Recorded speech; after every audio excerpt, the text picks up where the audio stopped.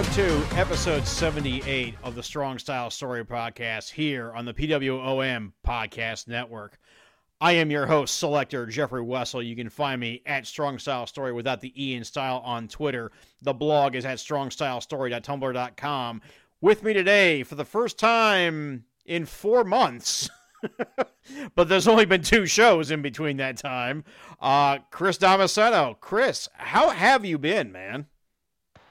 It's been a crazy couple of months, I guess is the best way of putting it.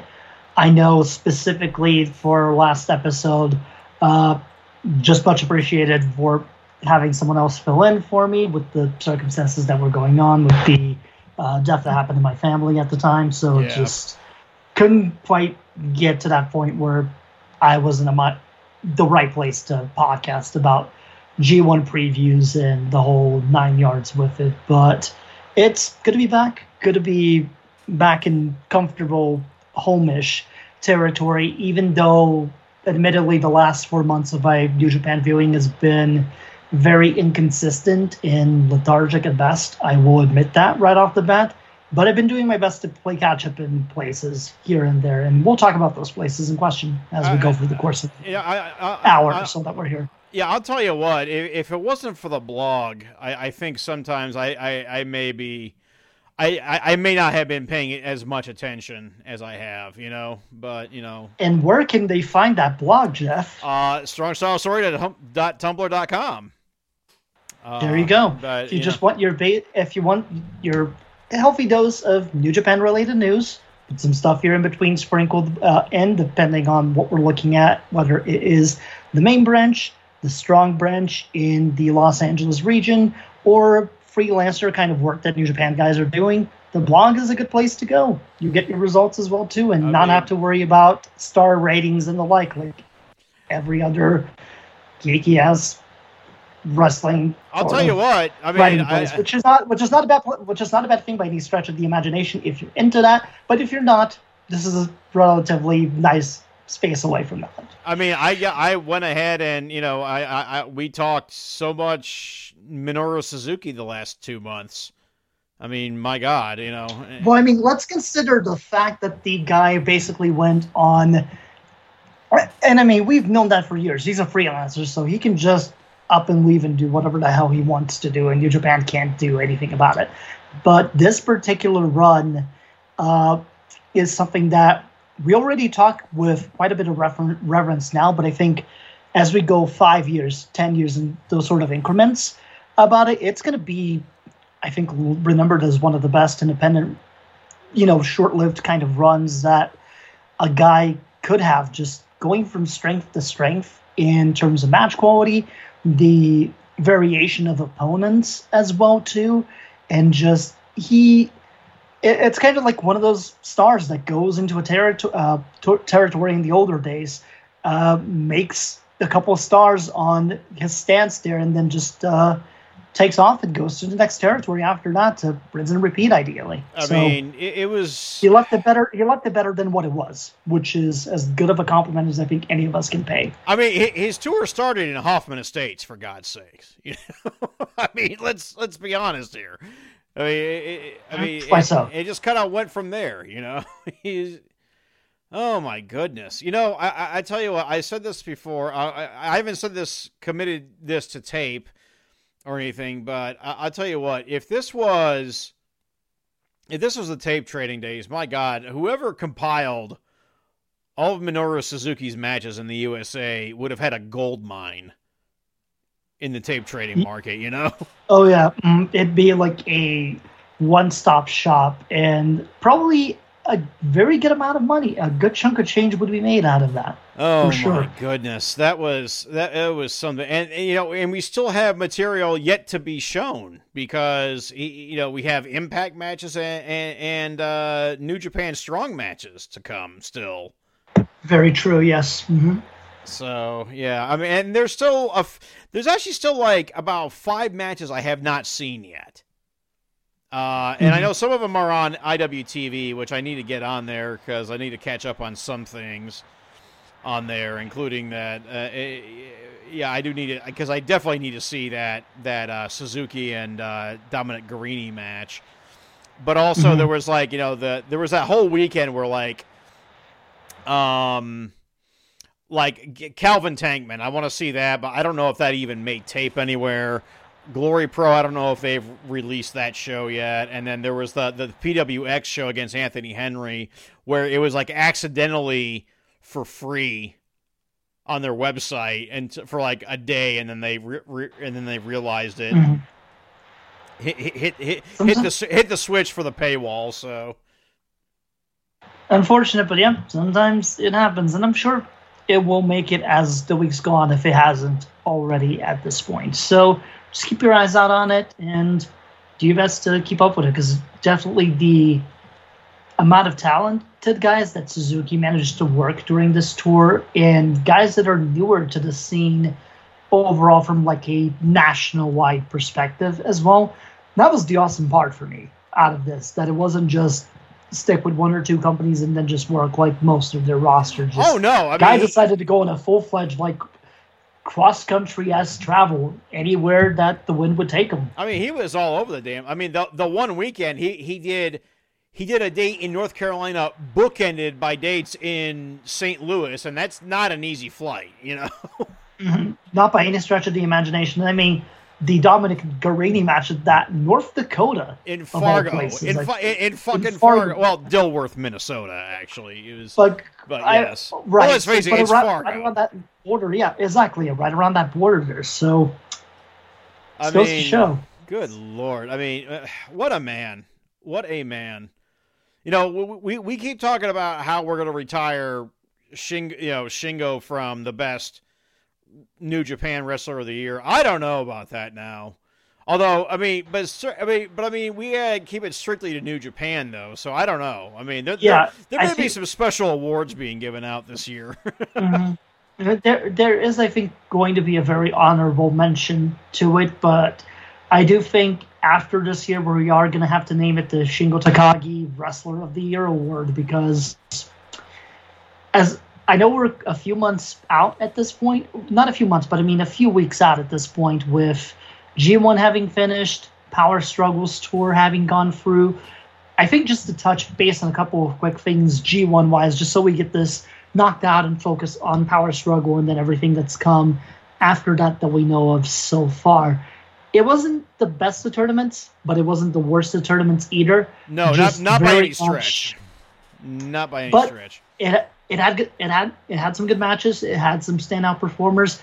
It also had some real shitty luck with injuries there as well. Two very notable ones. Oh my God, yeah. Well, it started off with Tetsuya Naito and ended with Kota Ibushi both having catastrophic injuries. And unfortunately for Naito, that was also after a tremendous match that he had with Zack Sabre Jr., which was actually one of my tournament favorites as well. Like the two just know how to work each other really well at this point, and there's that whole animosity between them in character in which Naito just antagonizes the shit out of Zack, and Zack falls for it every time. Oh. And it's just a phenomenal dynamic. Sorry, I just want to point out real quick, Chris, the Steelers are already up 7-0. Oh boy! So your actual coworkers are really going to be salty if this keeps up. Great. This happens. Great to know. This happens everywhere I live. You know, this happened all the time in Indy, and this is going to happen here in Chicago too now. But anyway, we're not here to talk about the NFL. So yeah, I mean, you know what? I'm just going to sum up G1 by saying, yeah, I was right. And that's all there is to it. I was right. We predicted an Okada win. Simple as that. Yeah, the cars are lined up. Yeah, you did too when, you know, in our group chats, but yeah, not on the pod. But yeah, I mean, it's true.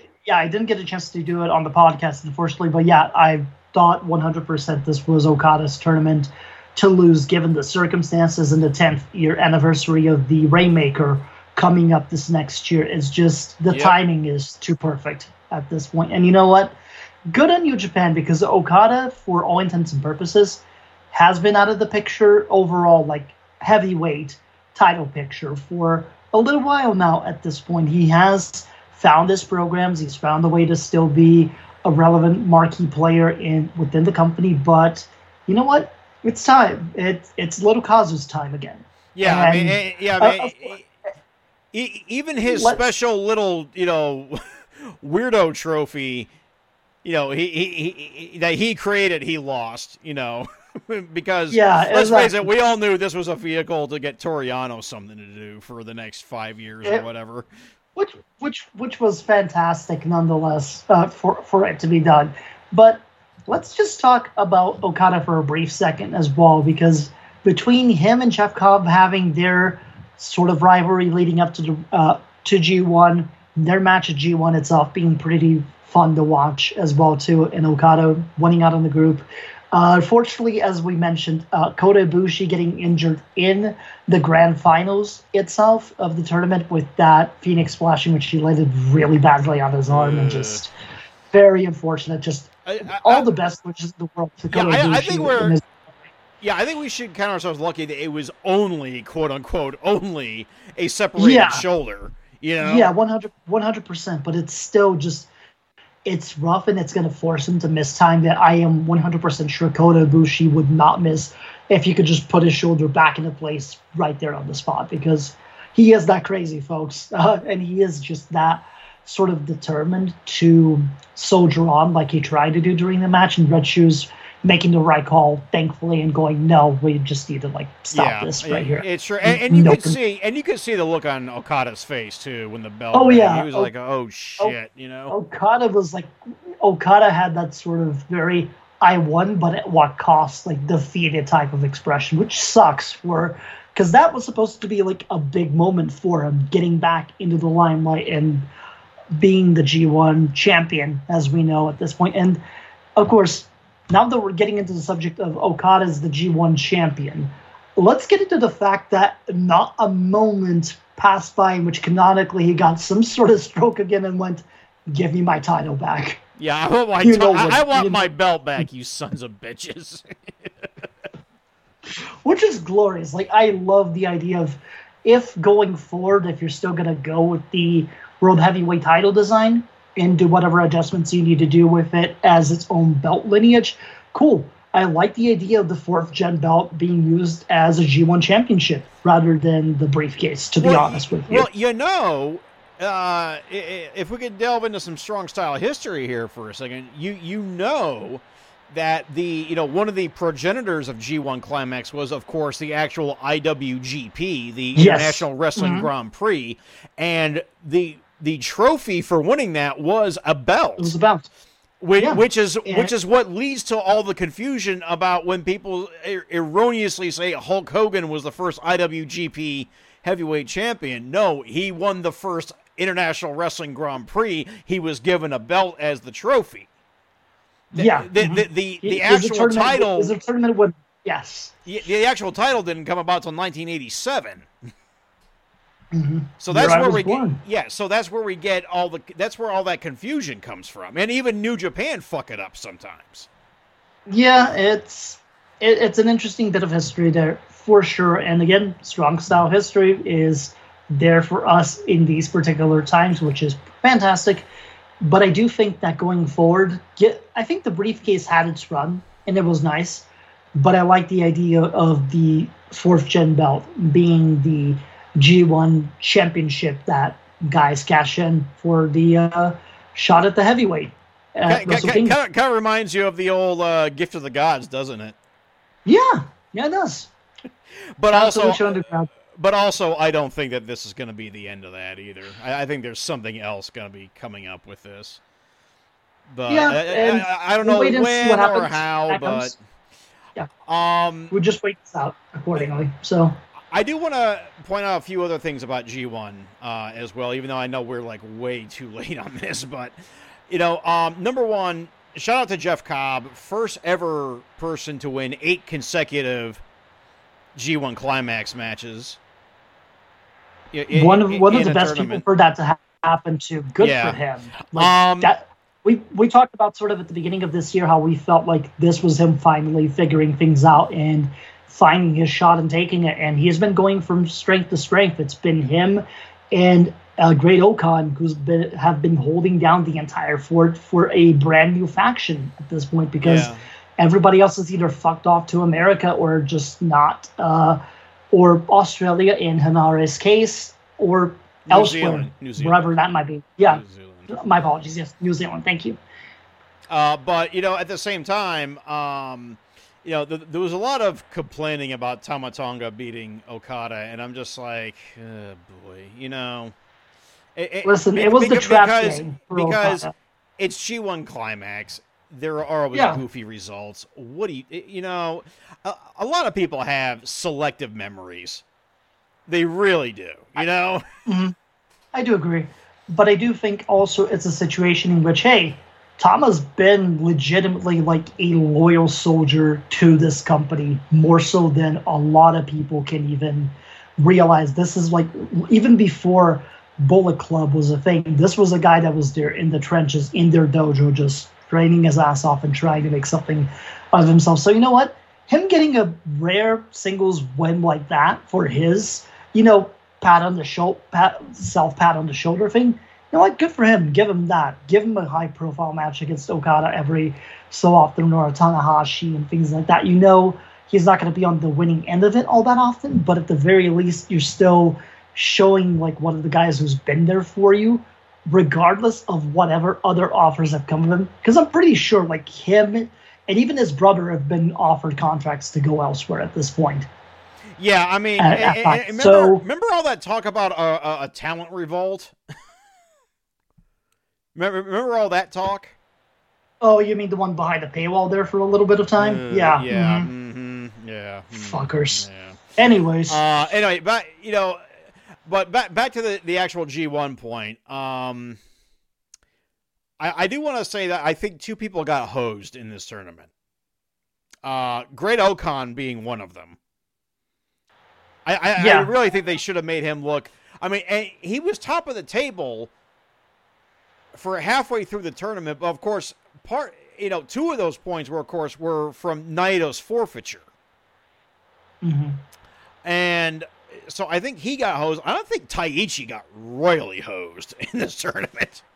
I think both of them were guys whose display in this tournament should have shown up more on the point spectrum of it, because Okan, again, throughout this year, he's been another big revelation for the company as a guy that is going to do major things within it. Now, I'm not saying he's suddenly going to become like IWGP World Heavyweight Champion in like a record stretch of time by any means, but he's going to be a prevalent guy that's going to be in the picture, in the major like title pictures of this company, whether it is through tags, whether it's singles with the never open weight when that title comes back to the Japanese shores side of the spectrum.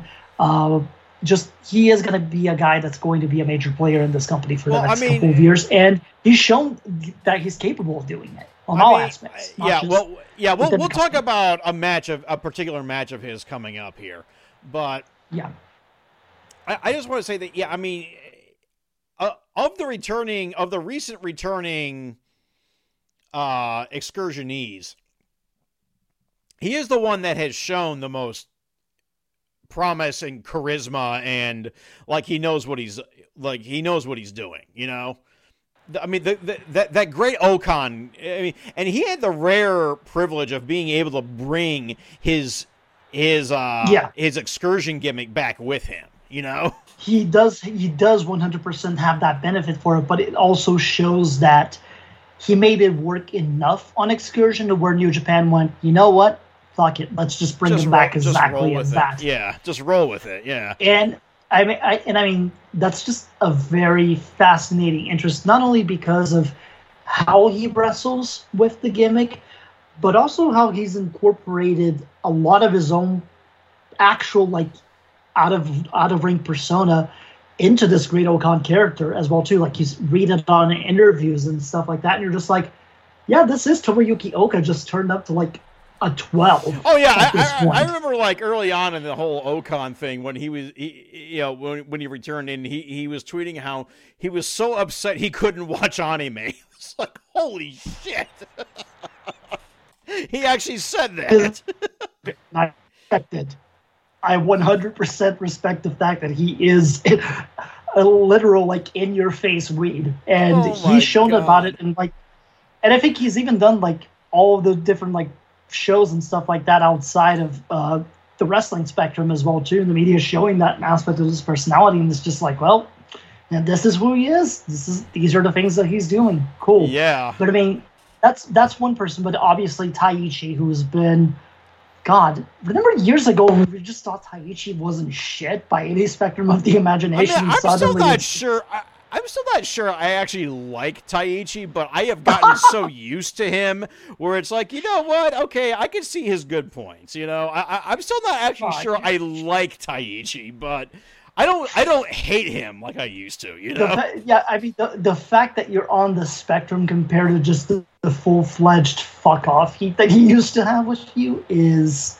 That says enough. We all universally on this show hated Taichi, Chris. Every single person. Yeah, it was very much this is a man who has a really punchable face, and that's about it. And you know what?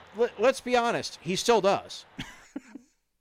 Oh yeah, that part of him hasn't changed by any stretch of the imagination. But I do think that him moving from junior heavyweight to heavyweight was the best decision that he could have possibly made, because he has, to me, legitimately gone from strength to strength on that over the course of the years. I mean, he still does. I mean, I have come to appreciate he does have some great comedic timing on things. Like, you know, even back when, you know, during the disastrous Noah run, it was for a GHC title match of some kind, and the challenger was, I can't remember who was challenging him, but like when he was coming out, and then you just suddenly see someone scooching in Korakuen Hall in like a chair, just scooching while reading a newspaper.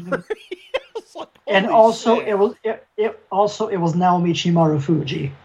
That was Marufuji. He did that too. Holy shit. Yep. Oh my god. Oh, a phenomenal wrestling gift for anyone who hasn't seen it. Just excellent on all matters.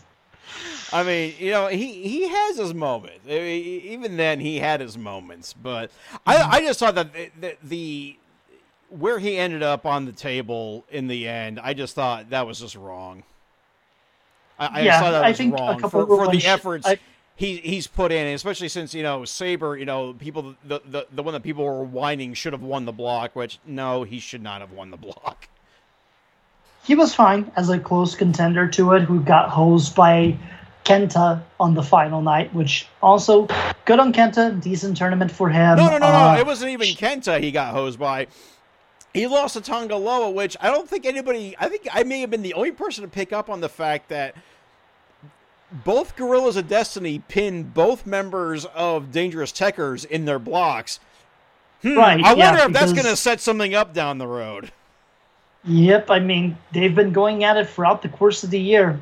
Why at the end of the year for World Tag League coming up not be any different? But I mean, the Tonga Loa portion was the one that set up the Ibushi one on the block itself. But I mean, losing to Kenta too was another big moment there as well, because those were points that he did drop on the way to like that final night. True. On top of it as well. Good match between them on that. Shingo Ishii hit as hard as they usually tend to do, which was just super fun. To me, I do think it's probably between Shingo and Ibushi, or the Tanahashi Okada match from the first night of Block B is like my tournament favorites. Oh yeah, Now Okada, you know, now has a clear winning record over Tanahashi in G1 now, so has a clear winning record now. But you know, the thing is that I think between how long G1 went this time around, it went, you know, 19 days, which is, it always goes 19 days. But I think that the length of time, the very long Summer Struggle Tour that preceded G1 Climax, a lot of the negativity that has been being lobbed at New Japan Pro Wrestling this year. Some of which, by me, and not entirely unjustified. I think, this has been a really down year, but I mean, I kind of lost it a little bit, if I do say so, after G1 Climax ended, where I literally wrote on the blog, it was like, you know what, I am just, I don't know, man.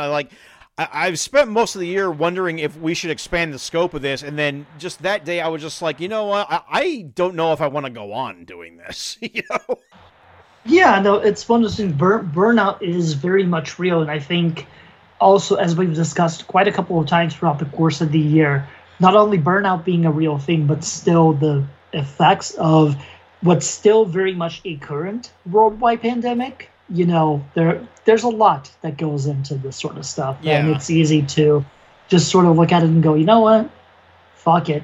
Like, why bother with this? Yeah, I mean... I wouldn't fault you by any stretch of the imagination. I mean, again, this is the first time you and I have talked on a podcast. This is the first time you and I have spoken to each other verbally in 4 months. Well, not really. No, we did do a certain episode with a certain Paul Sebastian a little while. Oh, that's true. You know what? You're right. I forgot about that. You are right. But New Japan wise, yes, it was New Japan wise related. Yes, 4 months in total. Yeah, which, you're right. I forgot about. You did join us for the Boom Goes the Dynamite episode. No worries. Yeah, it's one of those two. Like, it was a fun anniversary show, and I'm glad we got. Boy, can you believe that show is now in its third year now? Can you believe that? Yeah, I mean, something you and I created on the fly, much like this, honestly. But yeah, exactly. Yeah, I was about to say, we created this on the 1-2, and that's about to hit 6 years. So. Yeah. So yeah. By the way, next episode, and there will be a next episode. I promise you that. At the very least, it's anniversary. It will be our anniversary. So. How much further we're going to take it? We always make a point to celebrate it, yeah. Yeah, I mean, how much further we're going to take it after that, I don't know, because, let's face it, you and I are both extremely busy people these days. And it happens. That's life. And, you've been hanging around that Dave Ryan character a lot lately. Please. And but also, you have your own concerns. I, of course, do Boom Goes the Dynamite with Paul every week on the PWOM Podcast Network. But also Busting Balls, also here on the PWOM Podcast Network. And not to mention the fact that you're a paid writer now for pro wrestling related things. I am doing published throughout the year. Paid wrestling writing now, and I'm still trying to do comic book work too. Yeah, I mean, that's the thing. We keep ourselves fairly busy. I've got my 8 to 5 that I pretty much do Mondays through Fridays at this point, and then other podcast commitments, as well as just trying to figure out whatever else is going on in life, man. It's kind of the beauty of podcasts like this. We can kind of reminisce for a little bit and, take in the work that's been put into it so far, but also understand that with how life and things work, sometimes the scheduling isn't going to be there, unfortunately. So we just try our best, and we reevaluate this pretty much every year around this time as it is, because the anniversary is as good of a time as any to do that stuff on.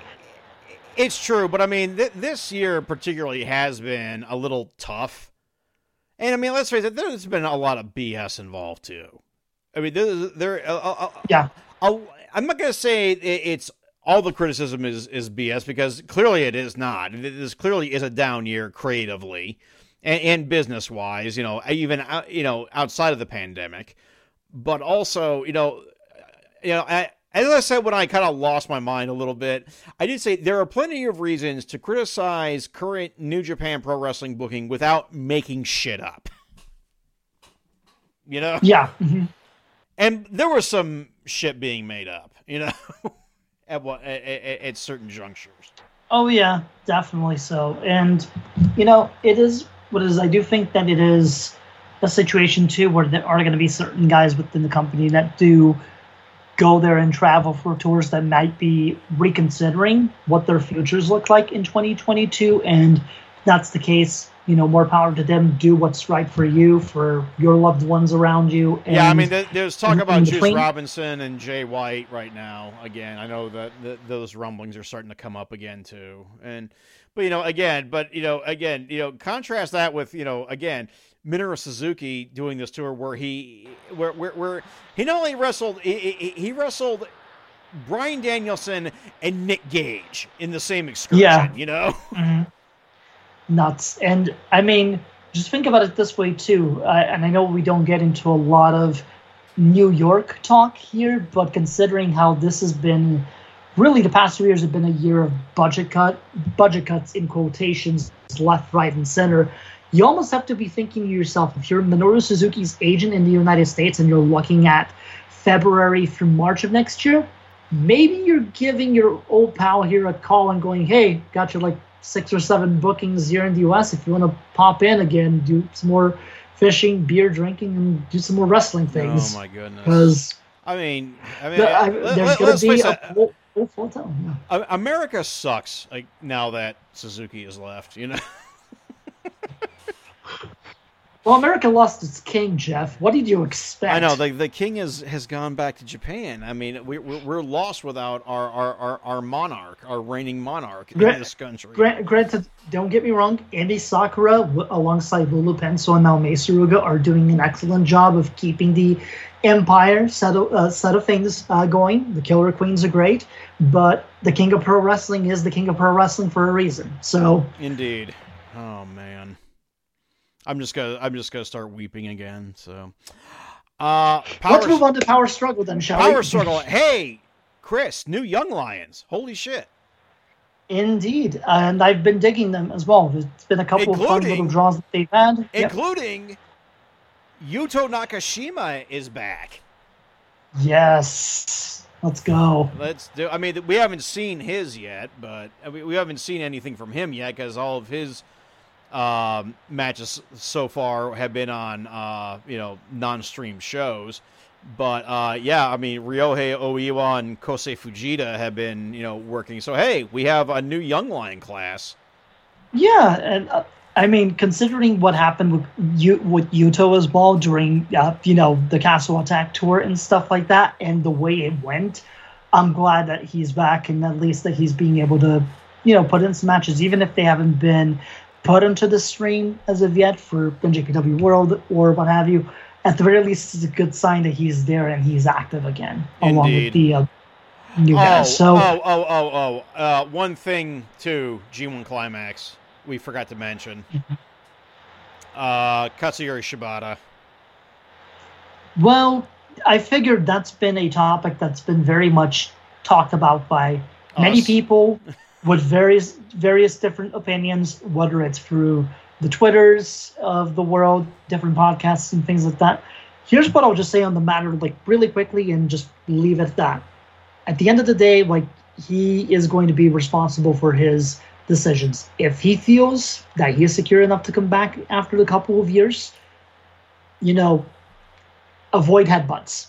That's all I can say on the matter. Yeah, please, God. Yeah. Just avoid headbutts and whatnot.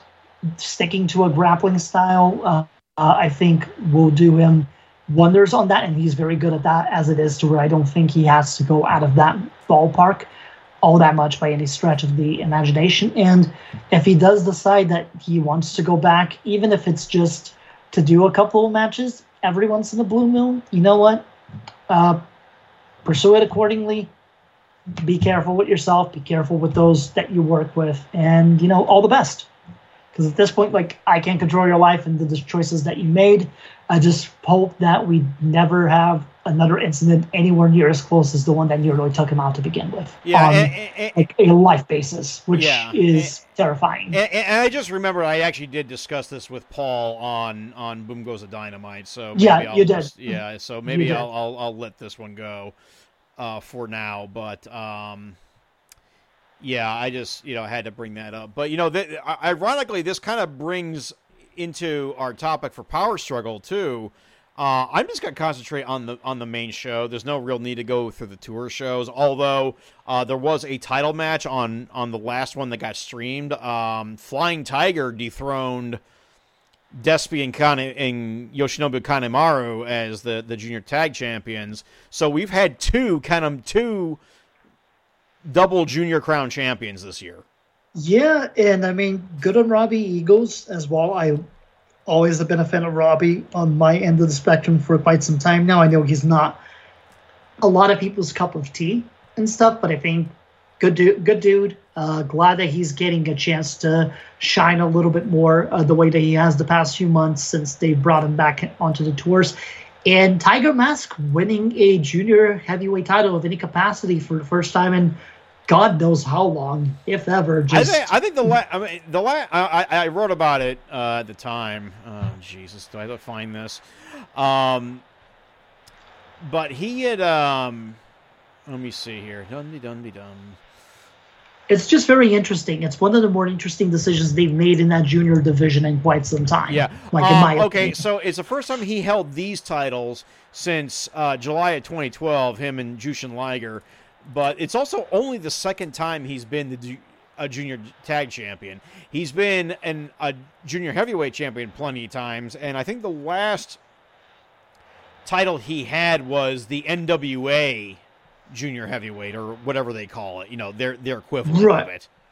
Mm-hmm. Gotcha. You know, back when Bruce Tharpe was working with New Japan back in the day. Yeah, of course. But 2015. Yes, that sounds about right. Yeah. So, let's talk the actual Power Struggle show.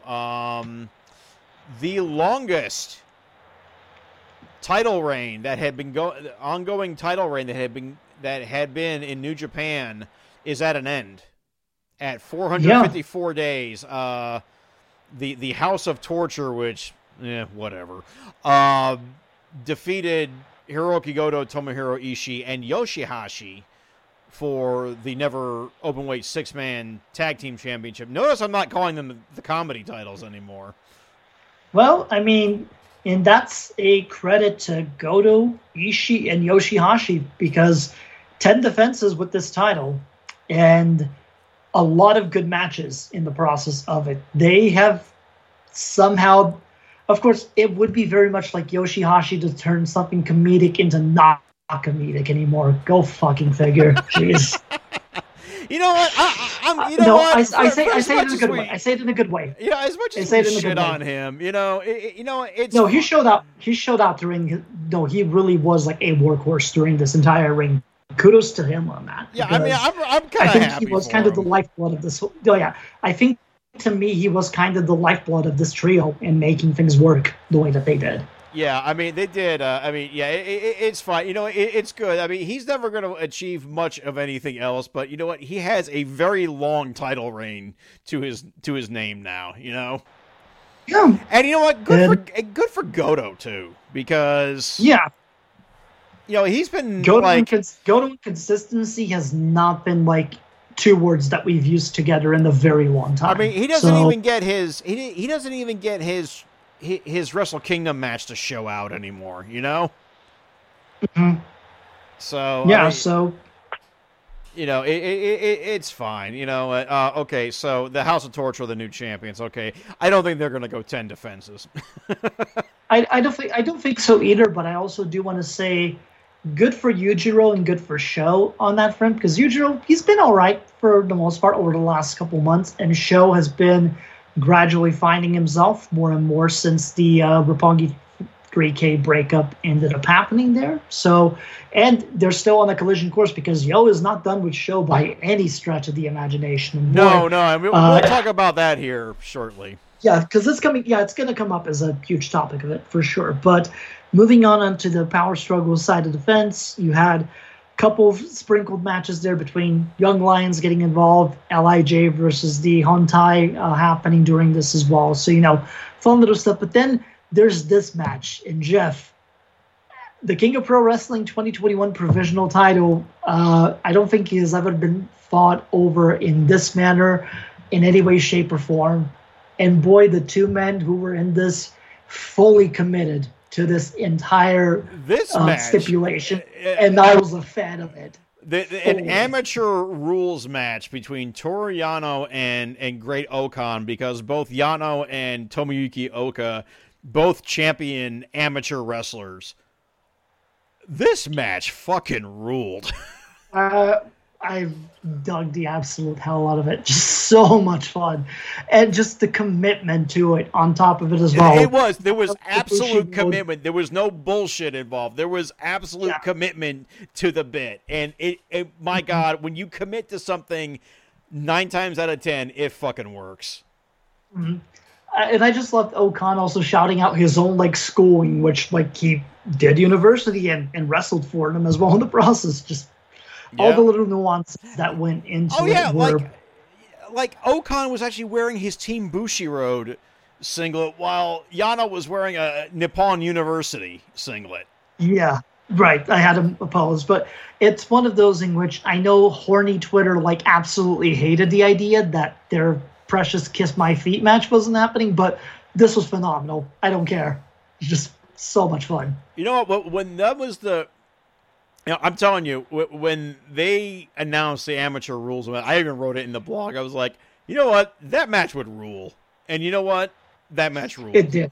Oh, my God. It did. Once again, Yano does pull out the win in the last moments there after 2 3-minute rounds, wins by a score of 6-5, and he remains your provisional King of Pro Wrestling 2021 champion. But, at the very least, Okan got his heat back. Yep, he did. He did. So, speaking of getting things back, El Desperado, once again, the IWGP Junior Heavyweight Champion, beating Robbie Eagles. Eagles fails his second defense, and that surprised me that close to Best of Super Juniors that they did a title change.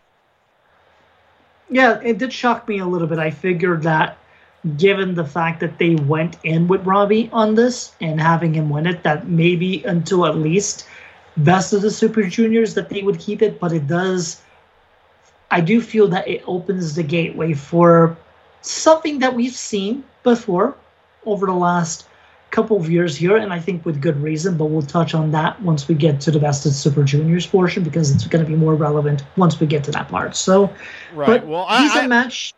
Despy wins a singles championship again, so good on Despy. Yep. The IWGP US Heavyweight Championship, Kenta defeated the champion Hiroshi Tanahashi. That's been a long time coming. Kenta does what many people thought should have been done 1 year ago at this point. And yeah, it's finally happened, baby. Kenta's the United States champion, and this is going to rule. The whole lead up to this was already great, between Kenta's usual antics, stealing the U.S. title at points there too. This just completes it. This is going to be a very fun singles reign. And notable thing as well, Kenta as the 11th champion, Tanahashi fails his second defense. Go to Sleep did it in about 22 minutes in a decent bout between the two. But the most important part, backstage, while Kenta did his usual comments in both English and Japanese, one very specific bit, CM Punk, I'm ready to put you to sleep. Please, that is coming. If Japan is willing to restrict their travel, to take off some of those restrictions from the travel there near the end of the year into January, Tony Khan, you had better be putting Phillip Brooks on an airplane to Tokyo on January 4th. You should be reserving that plane right about now and getting ready for that, because it's been coming. It's been coming for years. It's been a long, long time that this has been overdue, and I'm ready for it. Let's do this. Yeah. Wow. Yeah, that would be something. It really would. The IWGP World Heavyweight Challenge rights at Wrestle Kingdom 16. Surprise, surprise, Kazuchika Okada defeats Tama Tonga. We never thought Tonga had a chance, did we? No, I don't think we did. So let's move on. I mean, decent match. There was no drama involved, because I don't think we ever thought he was going to do it. Yeah, and And as mentioned, Okada gets a defense of the rights this way, and Tama Tonga gets a high-profile match on the tour. I think it's a win-win for everybody involved there. Yeah, on that I mean, one. I don't disagree. Okay, wait, no. Maybe not for Western Poro Twitter, but then again, Western Poro Twitter is a fucking cesspool, and the less said about it, the better. Yeah, Western Pro Twitter can kiss my ass on a good day. Sometimes, you know? Seriously. Mm-hmm. It's one of those things too. Like, I should say these are more specifically towards the people with opinions on the New Japan side of the spectrum.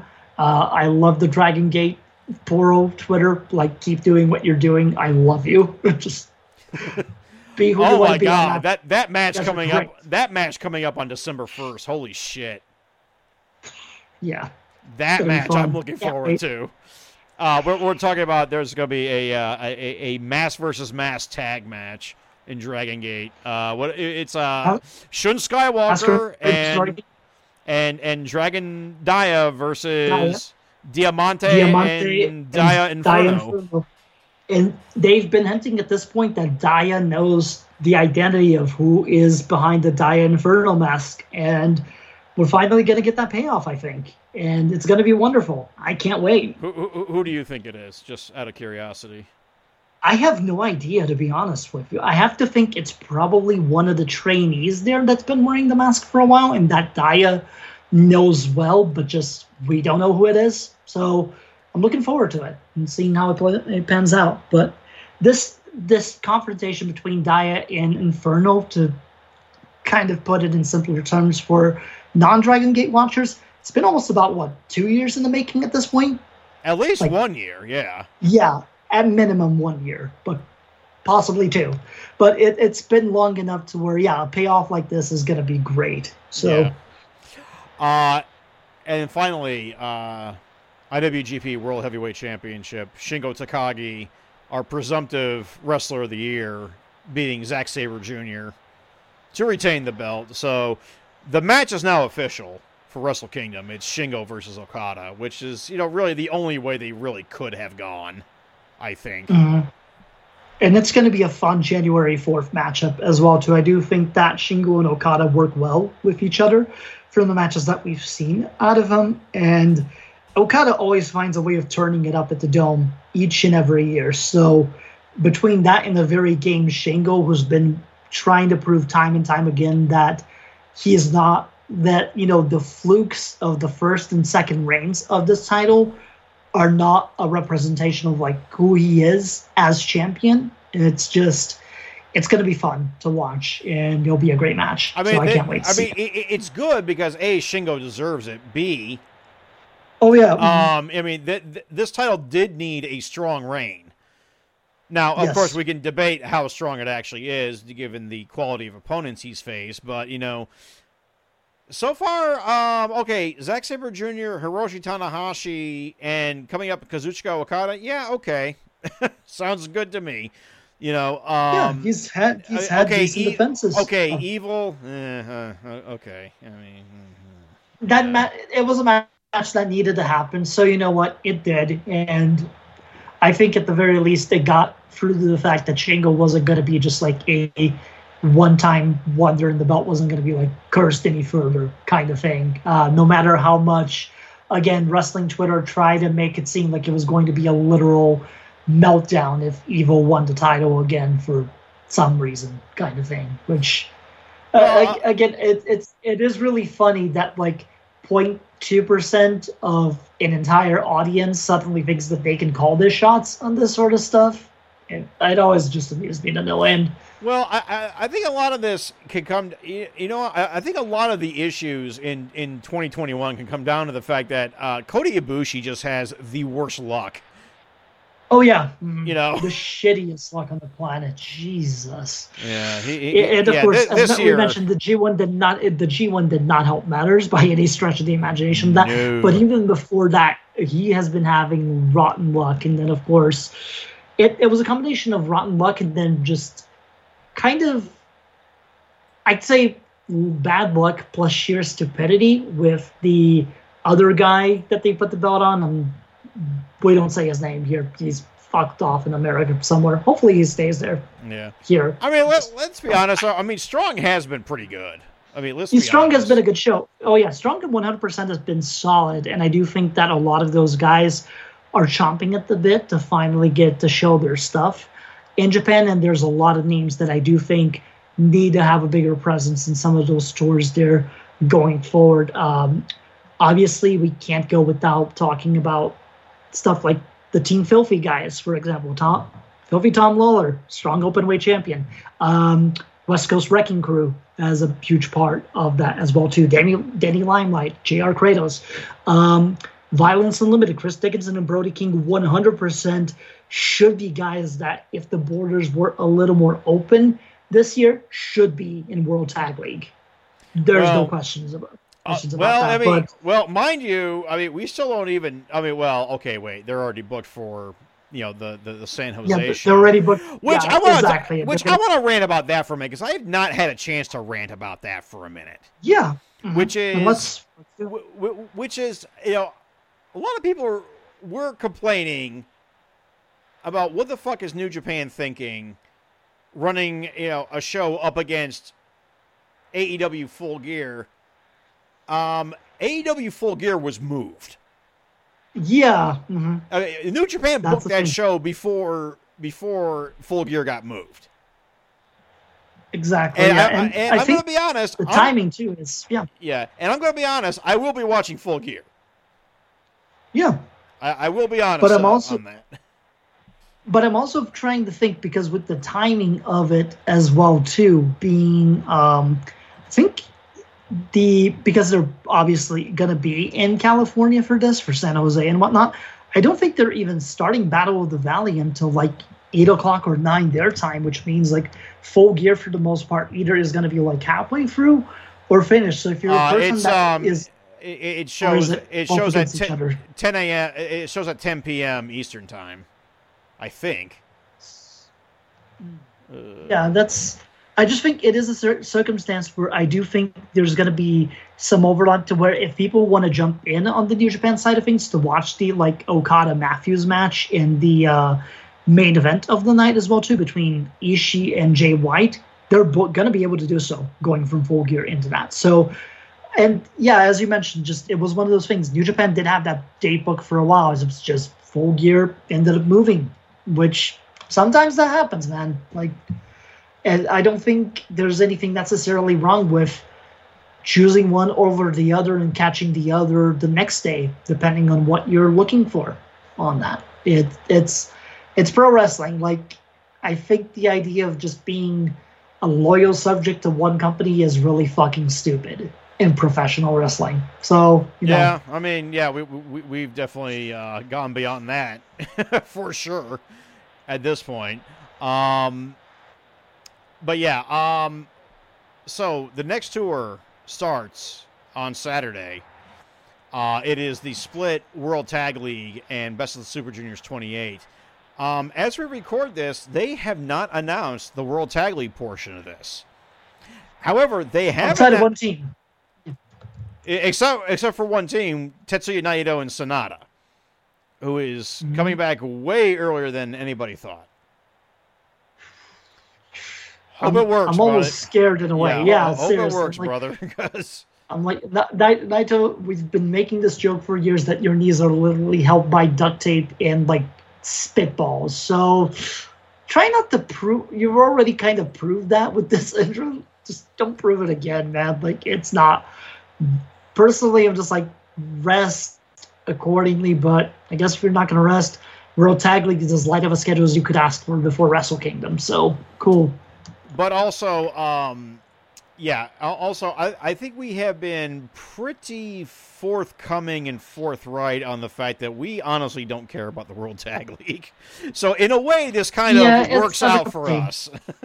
Yeah, it's not our cup of tea. And also, just to give you some timing-wise, just from the thing we were talking about, Full Gear is going to be starting at 7 p.m. Central, so in this case, 8 p.m. Eastern, while, as mentioned, Battle in the Valley starts. Actually, it's going to be starting at like 10 Central, 11 Eastern, from the looks of it, because they're starting at 8 Pacific for Oh, that wow. one. So I do Okay, think so I misread that I do then. think yeah, so I do think actually you're gonna be able to because they're from the New Japan 1972 website. Their doors open at 7. The show starts at 8 in Pacific time. So in this case, I do think it might be if Full Gear keeps itself to within the 3-hour radius for Whoa. into the New Japan Battle in the Valley if you're gonna be into it. So Yeah. good night for wrestling, everybody. November 13th. There you go. Yeah, yeah. Well, I guess you can't be mad about that, can you? Nope. But, all right, so let's talk Best of the Super Juniors 28 because we do know who will be in that, and those lineups have been announced. I haven't posted them on the blog yet, but you can find them. Yeah. So we have no debutantes this year. No, I think it's the same lineup as last year, actually, just with a couple of slight changes and a certain bit of allegiances there between like 1 or 2 people, but beyond that. Yeah, it's Ryusuke Taguchi, Master Wato, Yo, the current IWGP Junior Heavyweight Tag Team Champion Robbie Eagles, Hiromu Takahashi, Bushi, current IWGP Heavyweight Junior Heavyweight Champion El Desperado, Yoshinobu Kanemaru, Doki, Taiji Ishimori, El Fantasmo, and Sho. I'm still amazed, and of course I know that there was some reasons for this, but we've had 2 junior Double Crown champions in 2021, and neither of them have been Hiromu Takahashi. Yeah. I mean, and we know that there's reasons for that, but... Mm-hmm. And something tells me Hiromu's time is eventually coming, and this is the first step towards that. Which means Bushi's time has finally come too. Los Dos Peligrosos will finally get crowned as they should be. Need that to happen in my life at some point before it's all done. Just need that. But I do think it's a smart play as well because, let's face it, Hiromu Takahashi has proven himself as a semi-main at this point at a double dome shot, and that's without even counting what they need to do on the 8th for the 3rd night of Wrestle Kingdom. Well, we're going to talk about we're going to talk about that next episode because yeah. I think before Saturday, I would have said that it was going to come down between Desperado and Hiromu. Now that Despy has the title back, there's no way Hiromu doesn't win this. Even though, it'll be 2 in a row for him, but listen, it's Hiromu, man. At this point, it's very much a situation in which I hope that by giving him these spots and the semi-mains and whatnot, that he's obviously proving that the juniors can do it at a high level and be draws on their own right as well. But that it's also like more prep for Hiromu when he finally goes, yeah, time for me to move up weight classes and, do world champ shit. But, I'm of the opinion that the 3 people who need to get pushed in this tournament as well as Hiromu, Sho, obviously, he's going to get a push. They've already telegraphed that. Yo, because he needs to show he can do singles work at this point, because it's been too long for him. And also, this would be a really good time for New Japan to finally figure out if they're actually going to do anything with Hirai Kawato. Yeah. Because he is just stalled. It's a holding pattern for him, and that's not necessarily a good thing in a division with a lot of guys that are an echelon above pretty much everybody else. So hopefully he has some good matches to show out, and ideally is somebody that is in that conversation for possibly winning the tournament there until like the last couple of matches or what have you. But I do agree with you in the fact that I do think it's time to do something a little more with him and try to figure out what you have if this Master Wato thing is going to work, or if they need to shift gears at this point with the end of the year, beginning of a new one, and go, okay, we need to go a different direction with this. Yeah, I mean, there's no way around it, you know? I mean, they need to figure out something that they're going to... basically need to figure out whether or not they're going to do something with this, you know? Because otherwise they need to maybe change directions. Yeah, so we'll see where it goes from here, but at the very least, we know we're getting a Best of the Super Juniors, so that's pretty fun. Again, it's kind of a shame that world circumstances aren't allowing for a few debutantes and what have you, but we'll do what we have with this year, and then next year accordingly, if things are a little bit better on the worldwide scale, maybe we'll get some more fun sort of appearances, debutantes, matches, etc. Because there's definitely a desire there, I feel, to make some of these things work. It's just the timing and the circumstances of the world that are not really allowing that for that to go down. So yeah, no. I agree with that, and I just hope that. I just hope that. I mean, at this point, all I can hope for is that 2022 is just better for New Japan in general. Yep. And so that starts Saturday. I don't really have much else to say that I haven't already said 20,000 times before.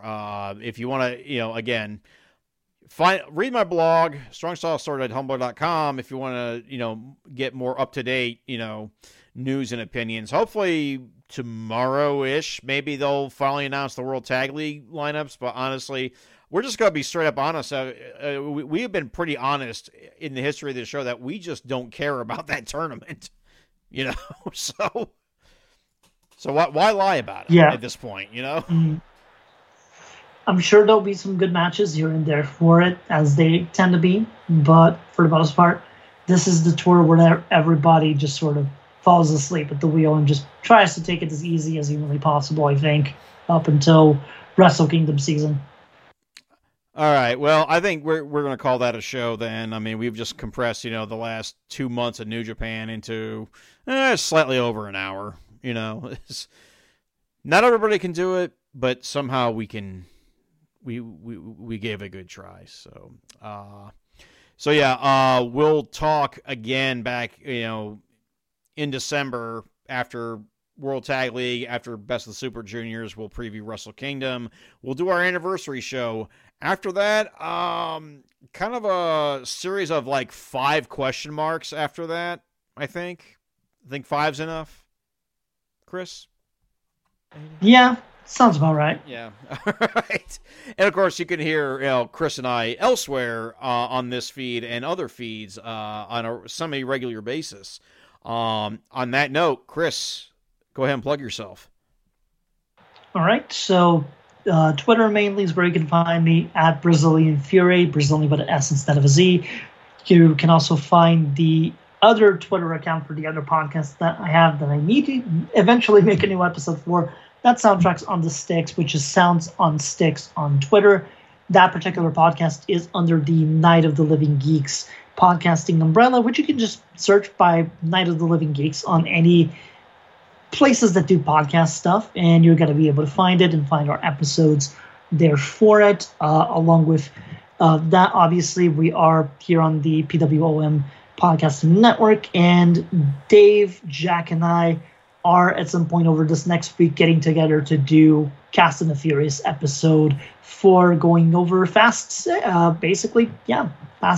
So, that's going to be fun.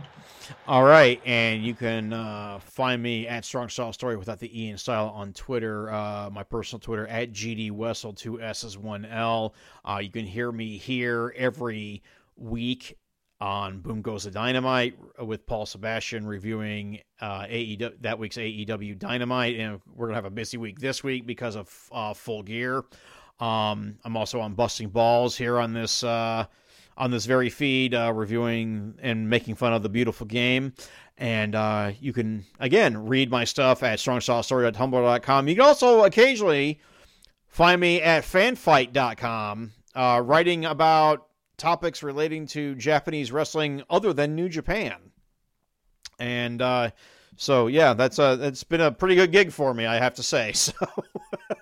So, yeah, check it out there. I usually plug it on the blog when those articles go live. So, Chris, any last words? We'll see you for the anniversary. We're almost to 6 years. Thanks for that. Wow, 6 years. My goodness. All right. Enjoy Best of Super Juniors. Try to enjoy World Tag League.